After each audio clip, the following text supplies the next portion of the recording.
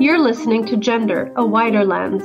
I'm Stella O'Malley, a psychotherapist in Ireland. And I'm Sasha Ayad, an adolescent therapist in the United States. Since 2016, my practice has been exclusively dedicated to gender questioning teens and families impacted by gender dysphoria. I also work with gender questioning teenagers, and I facilitated support meetings for families and individuals who've been impacted by gender issues. We're curious about the concept of gender and how it's unfolding in the wider culture. Join us as we look at gender through a wider lens. Howdy, Stella. How are you? I am good. I'm very good. We're going to have a listeners episode. Yes, we're going to answer more of the questions that we've received. You know, we've really gotten some fascinating questions that have sparked a lot of ideas for episodes we've done recently. And there are several more episodes that we plan to do that were inspired by listener questions. So thank you all for submitting them. We get messages through Instagram, through Facebook, through YouTube, all kinds of carrier pigeon, every special kind of way. We also get lots of insights and comments, and they're really, really good. And they really make me think. And I love it. And sometimes they might be critical and say, you missed this. And I think you're right. We did miss it. And we will have to revisit it. So the thing about gender is it's so complex because it goes to the essence of who we are. So it's as deep as you want it. Yeah. And people can always add another layer that I haven't thought of. So I just think it's such a compelling subject. And yes. People who are in the kind of trenches because they're in deep distress, they're thinking about it deeper than any of us. And That's they can right. really add to our understanding. So it's very welcome if anybody wants to contact us on any of the platforms. Yeah, and to add on to that, I mean, we've also received feedback that have inspired us to ask specific guests onto the program. Yeah. So we have some really great guests coming up for everyone, and we think you'll enjoy it. And we're really excited to speak with them. So yeah, it's really, really thought-provoking to hear from our listeners. Yeah, I never knew when we started that we'd be so led by the listeners, but you can't help but be, because the ideas they're coming up with are so amazing. I thought we'd be all about it. We'd be in control. I know. Well, no, you have to give the people what they want, Stella. Yeah. You have to. You populist. Yeah, but you're a politician. No, actually, it's genuinely, they have been so compelling, the questions, and so thought-provoking that we thought, oh my God, yeah, we have to deal with this. Mm-hmm. So will we have a look at some of the questions? Do you want to read the first one? Sure. So we titled this question, "What can I say to her? Is there a counterscript?" So the listener asks, you often talk about a script that kids are finding online to send to their parents. Since it's pretty clear that most of these kids will write in their script, is there any way to equip parents with a kind of counterscript to respond to their kids that would at least encourage deeper thinking on the part of the teen? I know some kids are not receptive to any challenge, but some kids like mine are. So what do you think of that question? I think it's a brilliant question. Now, this is a real example that I never thought of. And as soon as I saw it, I went, Eureka, this is needed. This is very needed. This needs to be addressed. For those that don't know, there is a very common scenario called the script, where the child might have said nothing. They might have got very quiet. They might have gone online a lot. They might have been in their bedroom a lot, and then suddenly arrived with a very articulate, sophisticated, powerfully educational, informative script. Yeah, and it's a script, and the parent is halfway between being extraordinarily impressed with the child's articulate wisdom and sophisticated thought processes, and horror at the child has misunderstood themselves and misread all their distress and kind of come up with a frankly kind of unsustainable solution because of who they are and how the parent knows them. So it feels very, very difficult because you're like, this is amazing. Look at the words. Look at the words they use. Look at the concepts they're bringing over. And this script is very often, you've spoke about it very eloquently. So do you want to talk a little bit about it? But you've called it a kind of cookie cutter. Mm-hmm. Well, I mean, I think another reaction that parents often have is like, this doesn't sound like you. Like, where did you get this? Because I know how you talk. Like you. I mean, not in a way to demean the child's intelligence, but like the cadence, the language, the word choices, a lot of parents will say, gosh, this just didn't sound like my kid. I didn't really recognize this. I've read lots of her poems or her stories. This just doesn't sound like her. So that's another kind of reaction that I hear from parents. And, you know, I think it's tricky because I think parents do need to have some sort of ideas they can fall back on consistently that express their authentic views on things without necessarily getting into some kind of like back and forth debate, which we'll talk about this a little bit later too. But I don't know if there's a particular script that is universal that will work for every family. And I kind of like what Mom implied in this question is my daughter is really interested and receptive to talking. And so you really have to come up with maybe a couple of statements that you can fall back on that apply to your family, to your relationship with your child, and to your stance. You know, like if historically you have been, you know, of a certain kind of political persuasion, don't pick a statement that will seem out of place for your kid. You know, the whole point is your child is saying something that doesn't sound like her. You don't want to say something that doesn't sound like you. You have to be authentic. I mean, this is, I think, where the word authentic is important and applicable. It's overused, but you have to be authentic. I think it's overused, but poorly used. Yeah. And I think we have to bring back authenticity into an authentic place. I would like you, for starters, just for anybody who doesn't know, what is usually said in the script? Mom, I know you've always thought that you had a daughter, and I know that this might seem weird for you, but I've been doing a lot of soul searching and educating myself about gender, and I have come to terms with the fact that I'm actually your son. And this will not change anything about me. I'm the same person I've always been, but rather than having a daughter, you have a son. And I would like to proceed by using these pronouns. I would like to come out to grandparents. I'd need your help for that. And like sometimes there's a list of like, here's what we'd like to do next. I don't know if that resonates with what you've heard, but that's like a general template. And very often, I don't know if it's the same where you are, but certainly in Ireland, they assure the parents, I'm not going to go near drugs or hormones and stuff like that. I'm not going to do that. I might do it in the future, but they often change. It's very noticeable that at the start, they kind of make these declarations, which the parent grabs, saying, okay, they're not going to do this. And then the child changes that point. That's interesting. It's really noticeable. Now, I've often is that here where it's just not such a medicalized situation as it is in America. I actually hear both. I mean, I think there are some kids who say, you know, I just want to try on identities to see what feels right. You know, that kind of perfect fit theory that we talked about in a previous episode. But I often hear kids say, I would like to start hormones, or I'd like to get top surgery, or the plan is when I'm 18, I will do these things. So I think maybe kids in the States and Canada are more primed for the idea of medical intervention. I get that impression too. It feels inevitable, while it doesn't feel inevitable here. That's one thing I've noticed, a difference in the kind of script, that they've absorbed the very same YouTube videos, but they've reached a slightly different conclusion and said, not for me, or certainly not yet for me. But they tend to change anyway. They tend to change a few months into it. They do feel like they think, if I try it on and if it fits, therefore I am trans. Right. That's the kind of concept. And a very, like you say, informing, almost educating the parent, very presumptions that the parent often with links, like it'll, you know, kids will email their parents with a bunch of links, like here's a parent resource page you can go to educate yourself about gender. Yeah, it's very helpful. So what about the script for parents? What do you think about this idea? I think it's a phenomenal idea. I think it's a really good idea.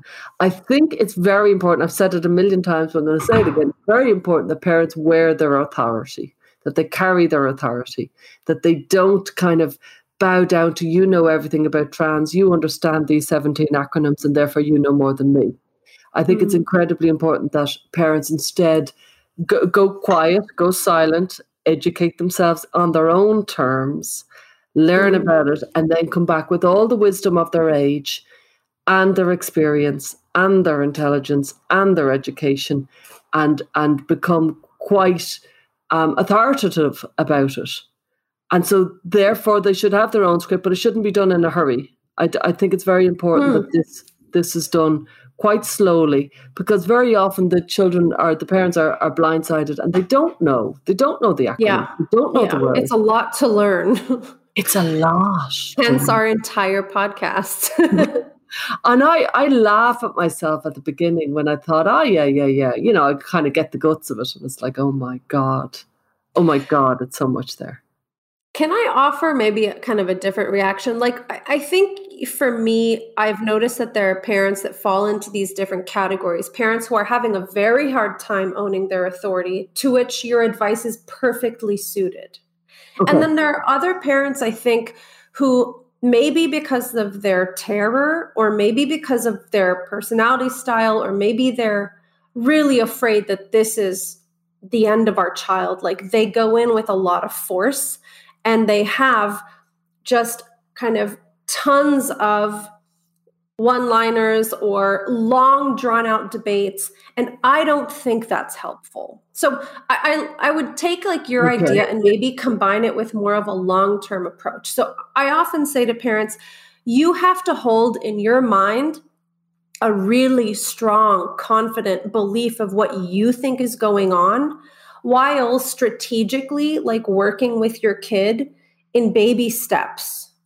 So there are some kids that I think if you say, you know, honey, I see that you're exploring your gender, but I don't believe that people are born with a gender identity. And you kind of explain why, like that might be great. But there are other kids who are kind of playing out the adolescent tasks of rebellion and all these things through their gender identity.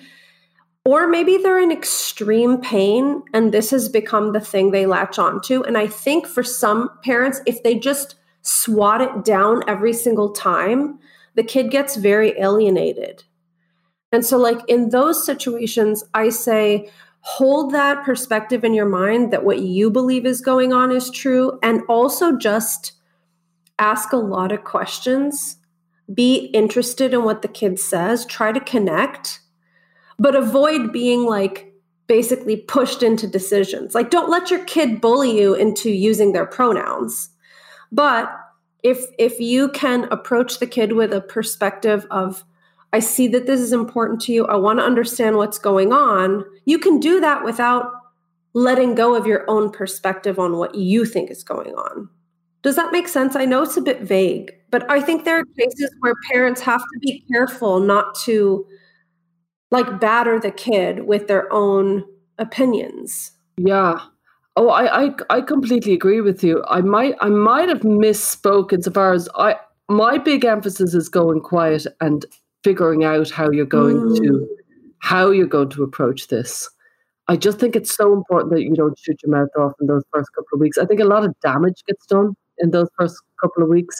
And that's why it's so crucial when somebody emails me, I'm so inclined to say, you know, go to a few parent meetings quite quickly, if at all possible, because you'll be amazed at what you say may be taken down in evidence and used against you for many years to come.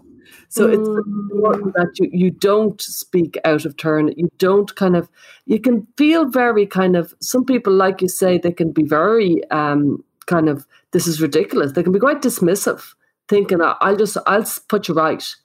And that does not work. It really doesn't. Well, I certainly don't hear about it work. And I think it creates a very hostile response. So the script that the parent should have, what do you think should it contain if you were to write one for them? Well, this is why I think it's so dependent on the relationship with the kid. How old is the kid? How indoctrinated is the kid? Like there are so many moving parts. And I have to say, I have heard stories from parents that I literally never would have thought could be helpful that were. So like One family told me that they read a piece of Abigail Schreier's book to the kid. And the next day she desisted and like brought out all her old clothes and started drawing again and like was happy as a clam, which like that blew my mind. Wait, do you know what the piece was? Because every parent will want to know what page was that. I know, I don't know. But I mean, again, contextually, I think this was a family that was incredibly close. They had fantastic relationship with their kid. And she had been totally miserable since adopting the trans identity. There are other kids where the trans identity is actually making them feel so happy and powerful, and they're for the first time ever making friends. That's not going to work, you know? So I think rather than a script, I think it's helpful to have a couple of kind of go-to lines that you believe reflect your perspective. So for example, you know, you might just say, I don't believe that changing your body is the best way to deal with your problems. It's pretty general. It's probably true. And it's not so inflammatory regarding the trans thing specifically. It's more a principle, right? So I think like if you have something like that, I don't think you should repeat it like a parrot or something over and over. But if your kid says, Mom, I just know I'll be happier when I take testosterone, you say, I'm sure it feels that way now, but I don't think that changing your body is the best way to deal with your feelings. And you can just kind of leave it there. And I think those are kind of like seeds of wisdom that they may not sink in right now. I always tell parents, don't expect magic light bulb moments. But if you are sharing something that is grounded in wisdom and your love for your child and like general principles that are probably true, it's going to land somewhere. Yeah, I think that's a brilliant line. Another line that might help a parent, and like you say, just have a couple of them that sing to you, that kind of feel right for you. Mm-hmm. I don't think parents should adopt anything that doesn't feel right for them. Right. But something along the lines of, it can feel very alluring to have one simple answer to all your problems, but there's probably about 12 answers. And that's good. Yeah, it's something like that. So it's like an acknowledgement of the pain and a kind of trying to expand their mind that it's not going to be one solution. It never is. No matter what it is, it's always a few different solutions. And I think that being fixated on the one solution is very, very satisfying, but it's not necessarily true. Yeah. And something along those lines, and to go back and say that again, and to go back and say that again, like this is the one solution idea. And I just lived long enough to know that there's never been one solution. It's not a case That's of, good. just one thing. You know, let's say leave the school or leave the boyfriend or move house. It's never just that. It's always other things that need to be, you know. Another sentence that's just kind of popped up for me is kind of a response to the fact that many of these kids have been struggling with a lot of things for a long time. And they likely feel like they lack capability, they lack confidence, and they lack the knowledge that I can get through it. So like something I sometimes recommend is for parents to say something like, honey, I know this has been a really hard time for you, but I know you're strong and I know you can get through this. Having a little confidence that your kid can survive this bumpy road. And especially during the teen years, that can be really hard to remember, I think, because it's so dark for some of these kids, and parents, like you've often talked about, they just want to help their kids feel better. But if you can express a little bit of like belief in your kid, like, I know you can get through this, we're going to get through this together, that can be comforting. Yeah, I've heard you mention, and it really hit me when you said it, that sometimes the child has given up on their old persona, and you're like, parents still believe in that kid, and so kind of don't give up on yourself, kind of thing. It's such a lovely sentiment. I do think it can be helpful to talk about self-loathing. Just kind of being filled with self-loathing is such an unsettling and horrible place. It feels so lonely, and it feels so like you'll never get out of it. Yeah. But you know what? You know, there's a lovely person that you are in front of me, and I just want us to work together. Mm-hmm. But you actually call it out that you think self-loathing, because I think there is a huge amount of self-loathing going on. And I think people are, parents especially, are maybe inclined to tiptoe around that. They can't quite face, and I understand why, they can't quite face the fact that the kid is filled with self-loathing. Yes. Yeah. For sure. I mean, I think what's common for all of the kind of suggestions that we've put forth is that there has to be a kind of a sincerity in them. Like if you are thinking sincerely about who your child is, what they struggle with, and you kind of try to think of their underlying needs, that will help you come up with some phrases or some ways to talk that feel authentic for you and that are most specifically applicable to your kid. Like, I think that kind of sincerity is really important, which I will just say is not the same thing as a political debate. Yeah. And you know what? When you say that sincerity, I think, and authenticity, I think they're key, and I think they're getting dismissed. I think what happens, I was just kind of thinking about it while you were talking. I think when our kids are very young, we all do it. We kind of put on this cheerful, competent, everybody in the car, even when you're seething with your husband, you're like, come on now, let's have a nice day. And I think a fake persona ends up being created inadvertently, because we're trying to be cheerful often in the face of our annoying mother-in-law or the neighbour, or we're trying to teach them politeness to the silly man across the road. And we're kind of doing this, and it's really quite fake, if you follow me. Yeah. And then in and around between 10 and 14, they become very authentic. They become very interested in authenticity, and we're still in the, come on. Oh my God, yes. Yeah. And I see it when I have a meeting with parents and the client and the teenage client. I can see it. I can see how authentic the parents are with me and how articulate, and they know everything, and they're very serious. Right. With a serious face, and their face is adult. Then the child can walk in, and suddenly it becomes, so now we can sit down here and the voice lightens. And everybody is lighter and brighter and more positive. And when, let's say, the teenager says something, they say, I'm glad you said that. And they're not, they're seething. They're not at all glad. But the authenticity has so far left the building. And this is where I think, my job is to bring authenticity back in here. And this is really unusual territory.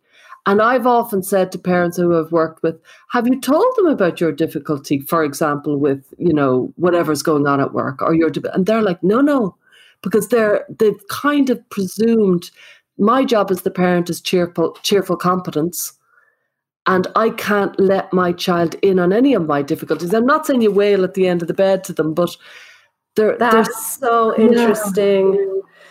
Yeah. Well, I kind of, again, am thinking about this spectrum of family dynamics. And I'm thinking about, there are some families that are too boundaried and some that are too enmeshed. And then there's kind of the healthy place in the middle. Yeah. And enmeshed families don't do what you just said.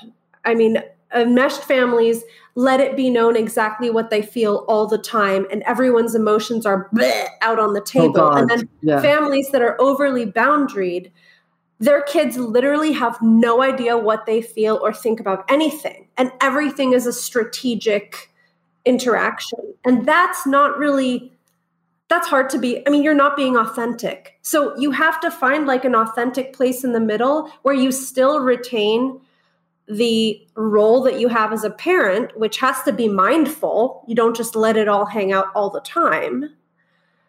But you can't be overly boundaried like the families that you mentioned. I think that's an interesting way of looking at it. Yeah, I think authenticity matters, and I think often parents have to re-find their authenticity because they've left it. And sometimes the unbounded parents, there's an inauthenticity with that because they go back to the kind of the screaming narratives they're used to. And they don't remember to kind of hold yourself together here. And as you know what I mean, and bring bring yourself into the moment of this, as opposed to just relying on your narrative. Do you follow me? Yeah. Because that can be difficult. So we've kind of given families and parents some ideas of how to think about this concept of a quote script.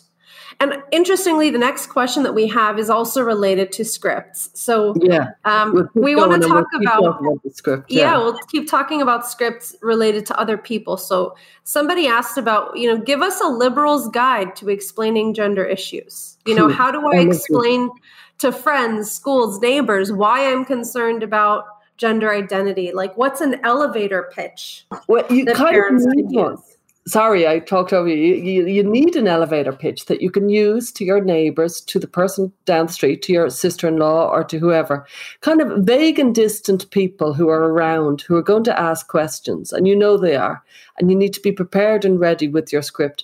And, it might be around names or pronouns. It might be around their style or that the child, but something along the lines of,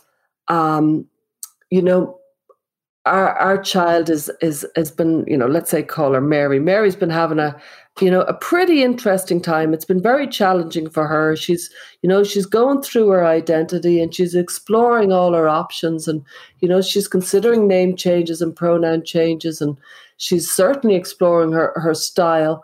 And we're ready to support her in all the ways, but we do think it's our job as the adult to make sure that she doesn't foreclose any options or go too kind of into something that she wants to get out of. We think it's our job to just hold space, and that's what we're doing.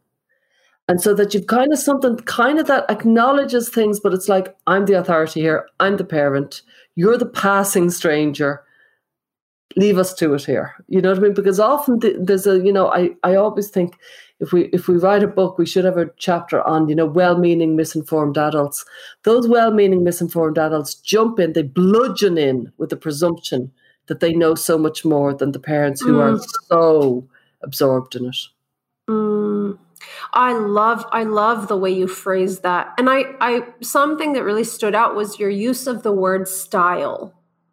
This gender thing has a way of twisting up our ability to perceive what's going on. And teenagers experiment with different ways of presenting themselves to the world. And I've always thought about that as style. So I love that you said she's certainly exploring her style, and we're ready to support that in all the ways. Yeah. But we think it's our job as adults to kind of hold space and not foreclose on anything. I think that's great.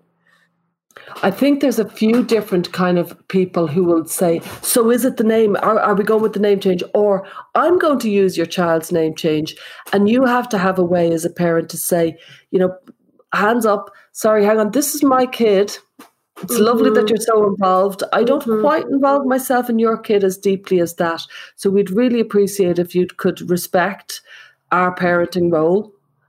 Do you know what I mean? Yeah. So that because there's too many times I've heard of, let's say, for example, the classic one is the kid's best friend's parents are all over the pronouns and name change. You can't help but think with a bit of glee that it's that kid and it's not their kid. Do you follow me? So they can wear their credentials of liberalism so well, but it's not actually happening to their family. This position, the best friend's parents, is really quite important. It comes up quite often. For me, it does anyway. And I've noticed it. And it can be so damaging because suddenly the child has adults who are doing it, adults who are changing their name.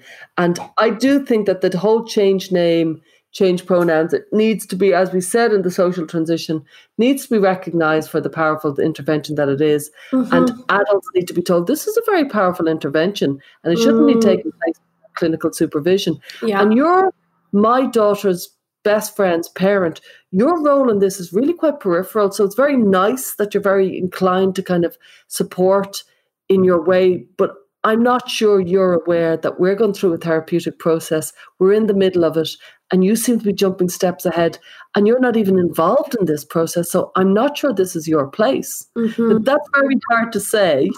Obviously, I'm quite assertive, so I can think. I love it, Stella. But you've got to learn them. I think you've got to write them down and learn them. If you have difficulty holding your assertion, I just think they're so important. I think it's so important. I want to just say I'm reading Lisa Marciano's book about motherhood, and it's so brilliant. And she talks about learning to kind of own your authority and how having a child, of course, necessitates that. And I think part of what you're saying here is that parents have to be able to own their authority because, and I sometimes tell parents in consultation, you are what your child needs the most. You are what your child needs the most. And it's necessary that you kind of step up into that role so that your child can be loved and guided by you. So I think that's the way you phrase that is really confident. And I like that. Yeah. And, parenting does give us, I'm so glad you said that about Lisa's book, because it's a beautiful book. It's called Motherhood. It's so beautiful, by Lisa Marciano. And it does talk about the lessons we learn when we become mothers. And we do learn some really quite deep lessons. And one of them is very definitely learning to stand up. We all say we'll take a bullet for our child. Learning to stand up for our child is a really hard lesson. And most of us learn it. And this is yet another learning to stand up for our child. This isn't in the playground. It isn't to the bully. It's to all these people who presume they know your child better. Yeah. And that's where you have to kind of, in a way, ground yourself by putting your shoulders back and maybe putting your hand up to kind of, as in the kind of gesture of stop, and say, we're in the middle of a process and it's really intricate. And my child, use the word, if at all possible, my child is vulnerable right now and we're in the middle of something. Please don't presume you know more about what's going on in our family. And I won't presume what's going on in your family. Yeah. You know what I mean? It's so important. And it's really, really difficult to do because very often people are getting dismissed as transphobic when they're not. They're loving and concerned and they're trying to be cautious. And it's amazing. We are most conservative about the things that we most care about, because we're most cautious, because it's the most fragile for us. It's like our children are like a Ming vase. We're bringing it across the shiny floor gently and so carefully, while, the school coach is determined to change the pronouns.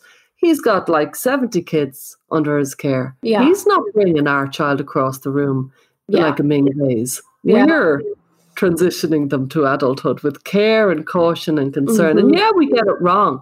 But it's not generally through lack of love or care or concern. Yeah, everybody that I have met is trying their best, and each family has the tools at their disposal based on their own upbringings and their own kind of family traumas. But everybody is really trying their best to do what they think will benefit their kid in the long run. And of course, there are some families that have biases or maybe some homophobia or maybe some transphobia. And of course, those are things that are, important to reflect on. But the vast majority of families I meet, whatever their belief systems, they're really trying their best.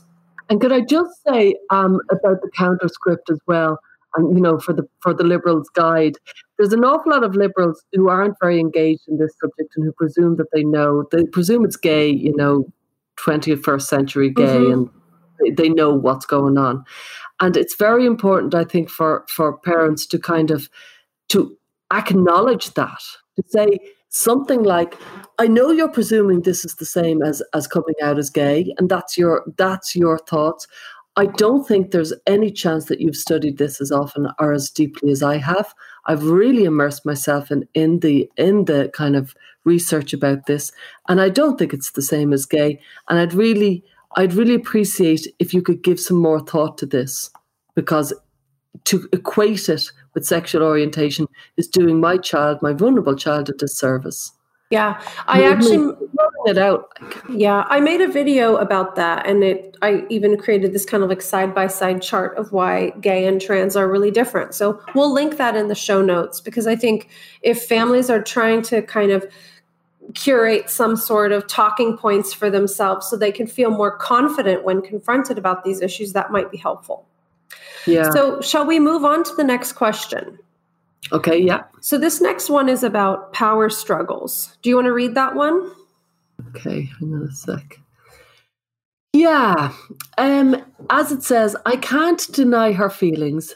I believe that she thinks this is her identity for now, but I think we should stay open-minded for future options.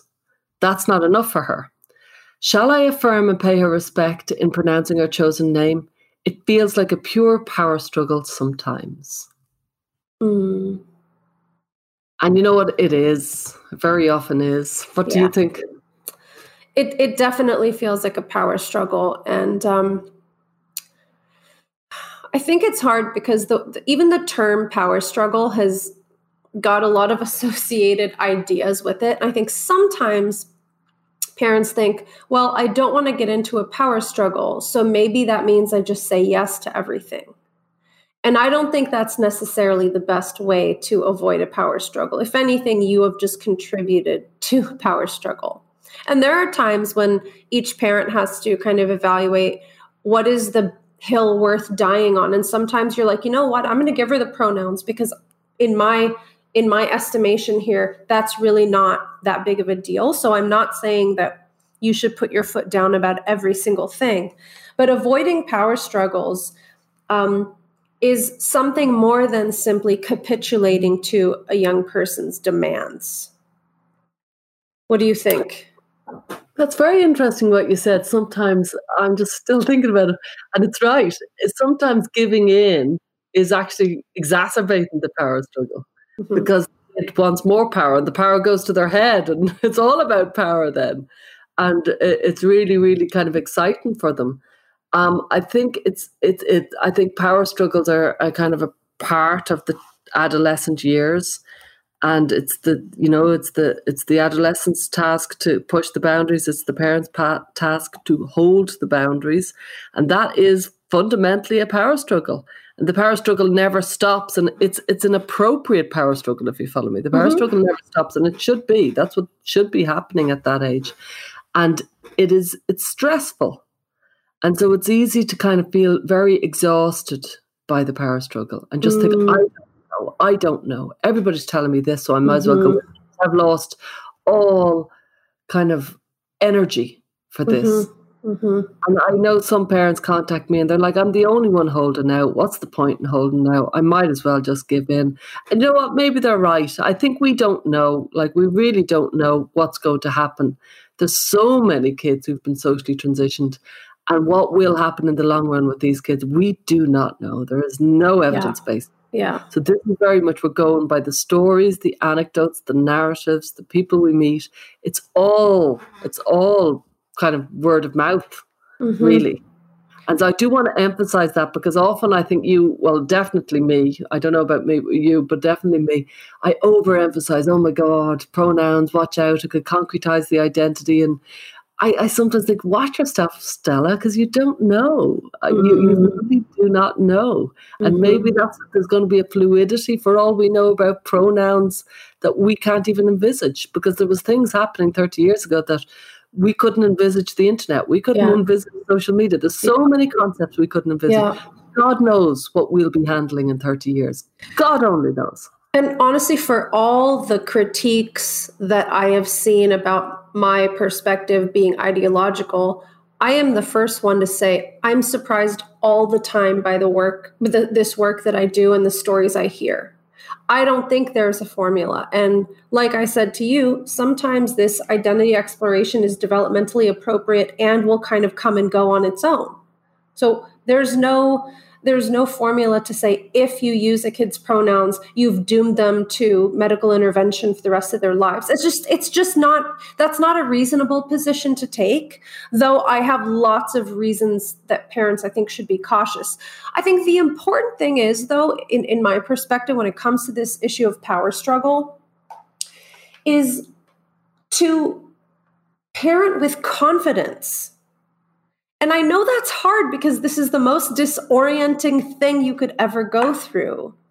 But the stories that I've heard from families who have gone through this whole gender thing and come out on the other end, either stronger or maybe quite shaken up, but they feel like they've been able to put it behind them, have been parents who really do a lot of kind of soul searching to figure out what is the approach I'm going to use. and I'm going to parent with confidence as much as I can. Like they might on the inside be very, very nervous, but they have a plan, they work with their husband or wife, and they kind of have a strategy, and they have to kind of anchor themselves in for the rocky waters. And so another thing that comes to my mind when I think about power struggles is that it's normal and appropriate for teenagers to sometimes be very upset with the boundaries that their families set for them.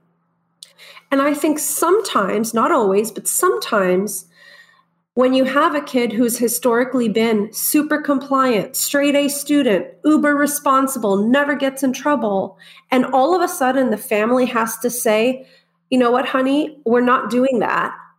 And the kid gets upset, they don't know what to do because they've never upset their child before. And that can feel so wounding and scary. So sometimes when there's a power struggle, I wonder, is it because this family has never really had to deal with their child not liking a boundary they set? I couldn't agree more. I think very often, this family that is in front of me are unused to fighting. They're unused to disagreeing. There is no experience. There's no kind of, we've got through this before. That isn't, they don't have that.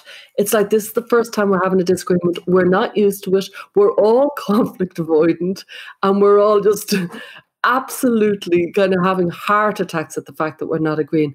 And so they kind of, this is where the inauthenticity comes back in. So they pretend to agree.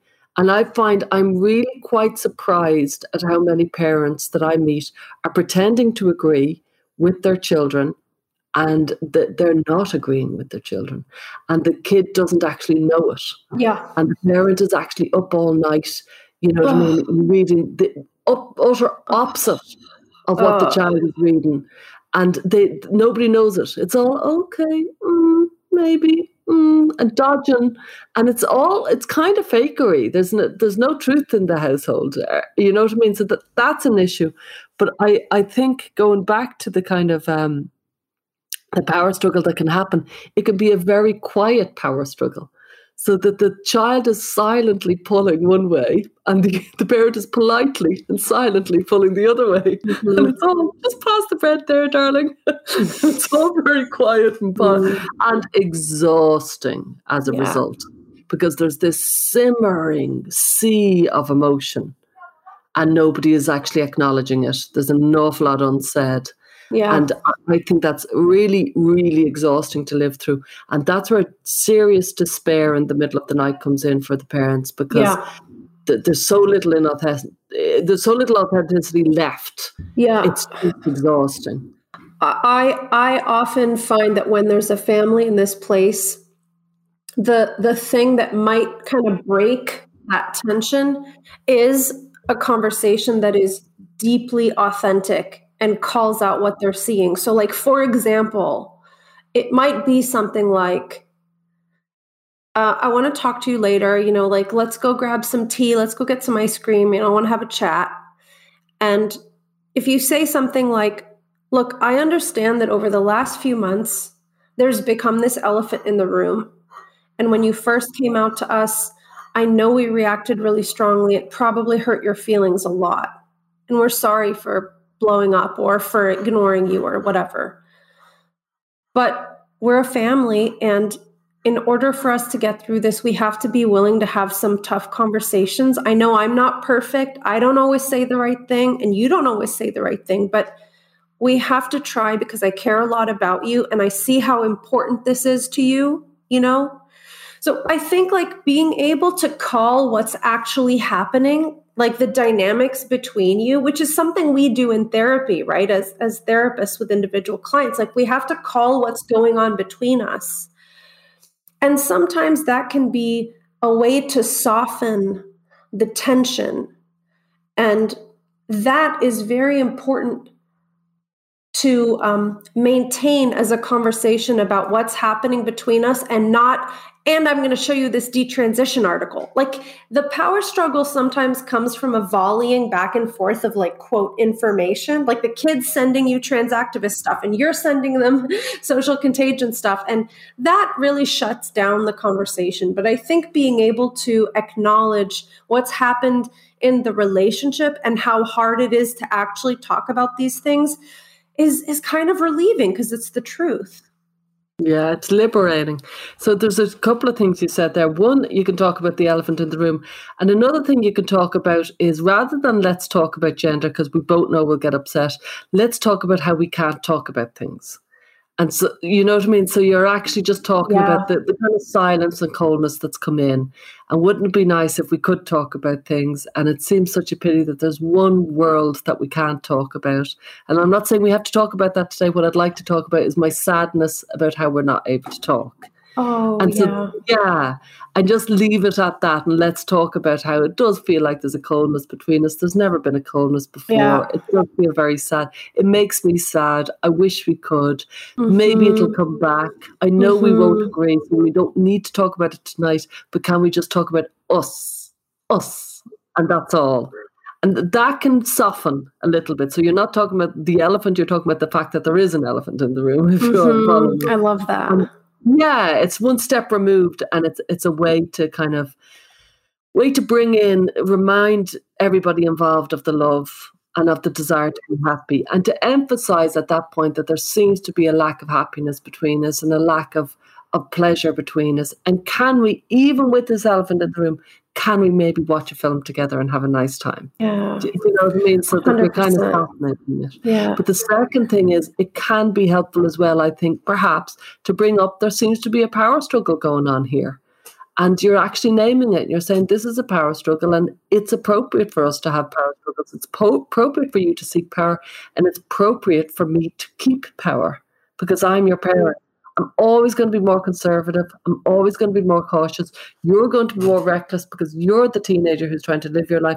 I'm the parent who's trying to keep you safe. It's kind of fundamentally at odds with each other. I love that. Yeah. And that kind of gives an in to the kind of kid to go, okay, your job is to be boring and conservative. And it's like, yeah. And I think that's really helpful, because kids need to understand that the relationship they have with their parents is always going to have that kind of tension in it. And it doesn't mean something is inherently wrong.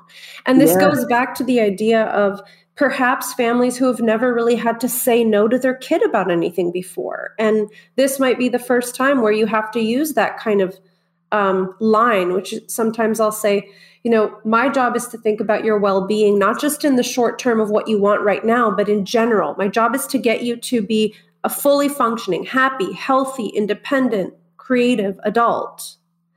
And sometimes a kid has got the kind of personality where that's never really been an issue before. Like, you can be the parent and never have to say no, or never have to challenge your child, or never have to refuse something they want. So this is in some ways kind of an opportunity for families to step into that role that is really hard for some parents, I think. And I just want to point out that what we're saying at this point in the episode is very much could be written in the parent script. So the parent could say in their script, my job is to keep your long-term welfare at the center. Yeah. Your job is to push against that and to be, to push against the boundaries. And I do think it's kind of helpful for the parent to kind of sometimes say that, we don't like conflict in this family. We aren't used to it. This isn't a kind of a comfortable place for any of us. That's okay, but it does mean that we're kind of avoiding things. And maybe we can work together and become, better at handling conflict. Mm-hmm. Wouldn't that be nice? Because I find, going back, I know I'm really beating this, but I think it's a very big point. So many parents, they don't want to admit that there's any flaws in the family relations. So they don't want to say this is a conflict avoidant family. They're like, but we can't. It's almost like they can't say that this will ruin our brand to the child. Our brand, I love it. I think it's much more helpful for the parent to acknowledge, no more than my own family, we have some very deep flaws. fundamentally in the foursome that is our family. Mm-hmm. And that's okay. Yeah. Do you know what I mean? And we do. 100%. My God, we do. Yeah. And that's kind of what I mean about sincerity. Like, you're just being really honest. Like, hey, these are my flaws as a mom. Sometimes I do this too much or that too much, you know? And I think too, like, the last thing I'll say about power struggles, if there has been some kind of a damage to the relationship, there is a need to repair it. And that is the parent's job, you know, to perhaps say, I can imagine that when I said this or that, that really hurt your feelings. I see this is really important to you. And I believe that you're struggling with your identity this way. And I'm sorry that I said something very dismissive. But I think sometimes parents try to, air quote, apologize by just giving in to the demands. And that's not the same thing, right? I think you can say, you know, changing your name and pronouns is a really important decision. I'm not really sure I'm ready to make a decision on that. However, I acknowledge that your feelings were probably very hurt when we had that fight the other day or whatever, right? So you can still apologize and repair without capitulating to the specific checklist that your kid has. Mm-hmm. And you can say as well, yes, I know everybody has changed your name and pronouns and I haven't. And I know I'm holding out, but nobody cares about you as much as I do. So I'm holding out. Do you know what I mean? I know. You know, you do have an awful special place as a parent. And I think it's important that we remember that about ourselves, that we are in a very special position. It's very difficult. It's very difficult, the power struggles. It's very difficult not to get exhausted. And I think a lot of parents feel really despairing about it. I really do. Okay, I lied. One more thing I'll say. I think, well, that exhaustion also comes from the fact that when this type of struggle enters a family, it usually zaps the fun out of everything. So parents do need to find a way to reconnect in a lighthearted, pleasant, no gender talk, low stakes, enjoyable way with their kid. That kind of levity and that lightness is crucial to keep the relationship going. You have to have fun as a family as well. So in addition to these deep kind of conversations where you acknowledge the struggle and all that stuff, also just lighten it up sometimes, because that will take you a long way. Building positive moments and funny memories with your kid goes a long way. Oh, I'm so glad you brought that up. It's so important. It's so easy for it to become like the gender years. And I want to, and they can they can sap the family, and the impact on the siblings is phenomenal. It's really, really deep. And it can really grate on the family. I want to say this point because it's so important. I've been working as a therapist for years, so I've seen lots of parents over the years go through some really difficult times with teenagers, nothing to do with gender, but just as traumatic in different way. Now, people with gender would say, oh, but there wasn't the medical industry, and it wasn't this, and it wasn't that. And yet I could say I've seen parents really, really in dark, dark places as a result of the distress the child is in. And one child can kind of sap all the happiness of the family because that one child is so unhappy. And I meet them, you know, years later, and, you know, the parents can look shook thinking back on those years, just saying those years that they were just awful. They were awful for all of us. And, you know, I'll never be the same. I'll never actually be the same. And I meet them years later. I only met one recently. And he kind of looked at me. You could see he was remembering everything by looking at me. Those days. And, you know, you will get through them. You will get through them. And you will look back and shudder maybe and say they were really, really hard. But it's just important to remember the long game here. Yeah. That there's a lot of things going on. There's other children in the family. There's moments of fun. You can just say, break from gender. We're just going to do something completely different. That's right. Must do that. You've got to play the long game. Yeah. Okay, so I'm going to look at the next question here. So this listener asks, in episode 14, you mentioned gender dysphoria versus social dysphoria. This was very interesting to me. I would love to hear you expand on this. Are there tips for helping your child with social dysphoria that are different from gender dysphoria? I don't think my child has true gender dysphoria, but I think she's become really insecure and self-conscious during COVID. So this has become like a mask for the outside world and has given her instant cool factor among certain peers. Okay. Social dysphoria versus gender dysphoria. This is kind of a new designation that I think has evolved with the rapid onset gender dysphoria FTM population. I think it is specific. I don't think jargon could we get in a sentence? No, I know.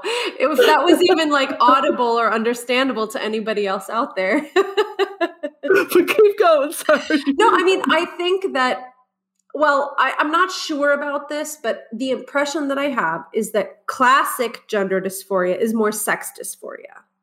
And I think gender dysphoria in today's kind of teenage onset cohort is called social dysphoria when we might actually be talking about things like, I'm ashamed, I'm embarrassed, I'm feeling insecure, I'm feeling self-conscious about my body. And those are all social feelings that have to do with self-awareness and the awareness of how you are perceived to others. And of course, that's part of sex dysphoria too. But when I hear kids talk about social dysphoria with no sex dysphoria, I'm like, that's not classic gender dysphoria. Yes, you're right. And when I look at ROGD kids, I think so much of this is social dysphoria. So much of this is dependent on how I'm being perceived out by the world. And the world's opinion of me is driving everything. Mm-hmm. So the world's opinion of me is making me hate my breasts. The world's opinion of me is making me hate various parts of me. And it feels very, very like social dysphoria. And I think we could really do worse than bringing social dysphoria out into the open, talking about it an awful lot, starting to explain it, starting to kind of push back. Maybe parents might want to push back and say, this is more social dysphoria than gender dysphoria. And maybe as a concept, I think we could do worse than bringing this in. Now, I am, as a psychotherapist, always loath to bring in more terms. I know. The whole industry. And I have a dark eye on the psychologists, as I have said before, for bringing in all these terms and all these diagnoses. I think it hasn't helped our mental health. I don't think it's been good. However, sometimes you have to fight fire with fire. And this might be one of them. And maybe bringing in the concept of social dysphoria might free up ROGD kids to realize there's more going on here than gender. Yeah. It's bigger than that, and society is really impacting you. And actually, we can change society because teenagers are so idealistic. We can change society. We can really work on this. This is so doable. What tips do you have for this mom? She's saying, like, how is there a different way to support somebody with gender dysphoria versus social dysphoria? Yeah, I think there is, because I think this is stuff that we would have learned way back in the day when we were growing up. Like, it's not your business what other people think of you. Some people you're just not going to be liked. I remember it was so liberating for me to hear that you're not going to be liked by all people and you won't like all people. And you're going to have to live with that. Yeah, Stella. yeah. You just have to live with that. Who said that to you? Somebody said it to me when I was, it was a guy I really liked. And he said it really straight because he had that in his mind and like that's the way life was. And I was like, oh my God, he's so cool about the fact that people don't like him. Yeah, it's liberating. Oh, so liberating. Yeah. I think things like that, just by kind of being conscious of, you're giving them the kind of the old-fashioned kind of sensibilities of, you know what I mean? Other people are going to misinterpret you, misjudge you, prejudge you, underestimate you, and your job is not to lose, not to derail. Yeah, for sure. That's great. I mean, makes me think about the locus of control. You can't go into someone else's head and tinker with their perception of you. So all you can do is kind of accept yourself as you are, and you'll meet great people who love you and appreciate you and adore you and think you're wonderful. And you'll meet some people who they're just not your cup of tea, or like you're not their cup of tea. I really like that, and kind of giving power back to the young person to let go of that responsibility to make people think a certain thing of you, because you just don't have that much control. And there's an awful untruth kind of going around now that if you can get people to do your pronouns and to do your name and to say the right things, that therefore they are thinking the right thing about you. And that's not true. That's a lie. Just because people are saying things doesn't mean they're thinking it. And I think the idealism of these kids, they honestly think, the gullibility, the naivety, that they honestly think if they say it, they mean it. And it's like, really?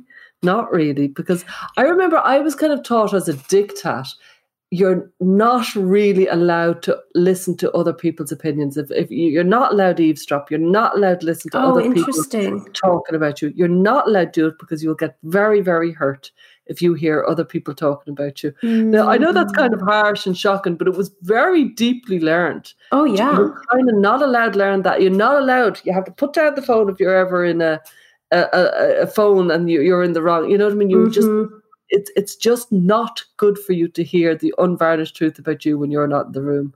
I know. That's what comments are on the internet. I mean, we're so inundated with everyone else's opinions of us now. So maybe that's why I'm able for it so much, because people are always asking me. Yeah, because the other day I was like, is your life better without Twitter? I think we were talking to Millie or Carol or somebody, and you were like, oh, I love Twitter. I just got on it. It's fantastic. I do think it's great. But I do think I just literally, it's people don't like me. Yeah, that's okay. Yeah, that's really great. And I mean, trying to think in terms of the social dysphoria, I would just try to use those general kinds of tips for your daughter. And I think there was a kind of Twitter thread or something recently where a bunch of people who are trans-identified people are saying something like, it hurts to be misgendered, but what hurts even more is when people use my pronouns, but I can tell they still see me as their biological sex. I don't know if you saw that. There were a bunch of tweets around that same theme. No, I didn't see that. And oh man, I mean, that is a recipe for misery, because you cannot change someone's perception of you. And, you know, it doesn't have to be about gender. You might go somewhere and you run into somebody that you have like bad blood with, and they smile in your face and are polite to you. Are you going to be upset that they were fake nice? Like everyone has to be fake nice sometimes. And sometimes pronouns are fake nice. And sorry, but that's just what it is sometimes.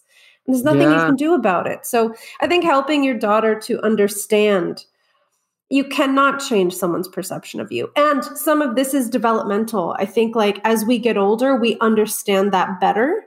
So some of this will take time. For that parent, I'd also say, like, try to bring the conversation out of gender and into social. So kind of social contexts that don't have anything to do with gender, of that person thinks I'm rude, even though he doesn't realize what was the context of why I let that car go first. So that you're constantly bringing it out into the world beyond gender, that people are constantly misinterpreting us and misjudging us. Critical thinking. Yeah, it'll trickle into all these different contexts. So we have two more quick questions I think we can get to. So this first one says, where and how do we draw the line between transsexual and transgender? How can we best communicate or define the differences between these two things to the wider, less informed public? So since you're a big media person, do you have a quick elevator pitch on this? It seems pretty straightforward, but what do you think? I think for me, like, a transsexual is from the old cohort who medicalized their dysphoria because they couldn't live in the sex that they were born. And then transgender came in 1996 as a concept that kind of included both transsexuals and transvestites, and it was kind of an umbrella term. And it's kind of it's brought everything forward. And it's interesting that transvestites as a concept seem to have left the building. We don't hear very much about transvestites anymore, and everything is in transgender. That's not really an elevator pitch, but that's how I conceive it. How do you conceive it? I mean, I think what's tricky is that as it stands right now, a lot of people who are I'm going to say biologically transsexual, insofar as they have had surgeries to change their biology, don't identify as transsexual. And yet there are people who still do find the label transsexual very useful and call themselves transsexual. So I think that's why it's tricky. Very often with a transsexual, they have had surgery in their genitals. But what I mean is that a lot of people today who have had genital surgery don't like the term transsexual, and they don't use it for themselves. So I think the way you explain the kind of chronological changes in terminology is helpful. Yeah. Well, last thing here, we wanted to just kind of let the listeners know that it's on our radar. We've had a lot of questions from parents of adult children who have started identifying as trans very suddenly. And I don't know about you, but I would say almost always after some really difficult life event, like after a divorce or after being let go from their job or something very disruptive. And these are cases where parents are they feel so out of touch because this young person usually, this adult lives somewhere else. Perhaps they have their own house or their own place. And so the parent is watching from the periphery and has no idea what to do. So we plan to do a whole episode on this adult coming out. Brilliant. I'm looking forward to this because it's kind of come, just like the boys came after the girls with ROGD, the adults are coming after the teenagers, as far as I can see in cohorts that are suddenly identifying as trans. Well, this was an interesting listener questions episode. For our listeners, if you have more questions, please don't hesitate to send them our way. We really love receiving them. We really do. Thanks for joining us this week on Gender, a Wider Lens. This podcast is partially sponsored by RIME, Rethink Identity Medicine Ethics. RIME is a nonprofit organization dedicated to improving the long-term care for gender-variant individuals. Visit rethinkime.org to learn more. If you found value in our show, please review us on iTunes and subscribe so you never miss an episode. And you can follow us on Twitter, Facebook, or Instagram. Just go to our link tree. That's linktr.ee/widerlenspod. Our discussions are for educational purposes only and are not intended as a substitute for mental health services.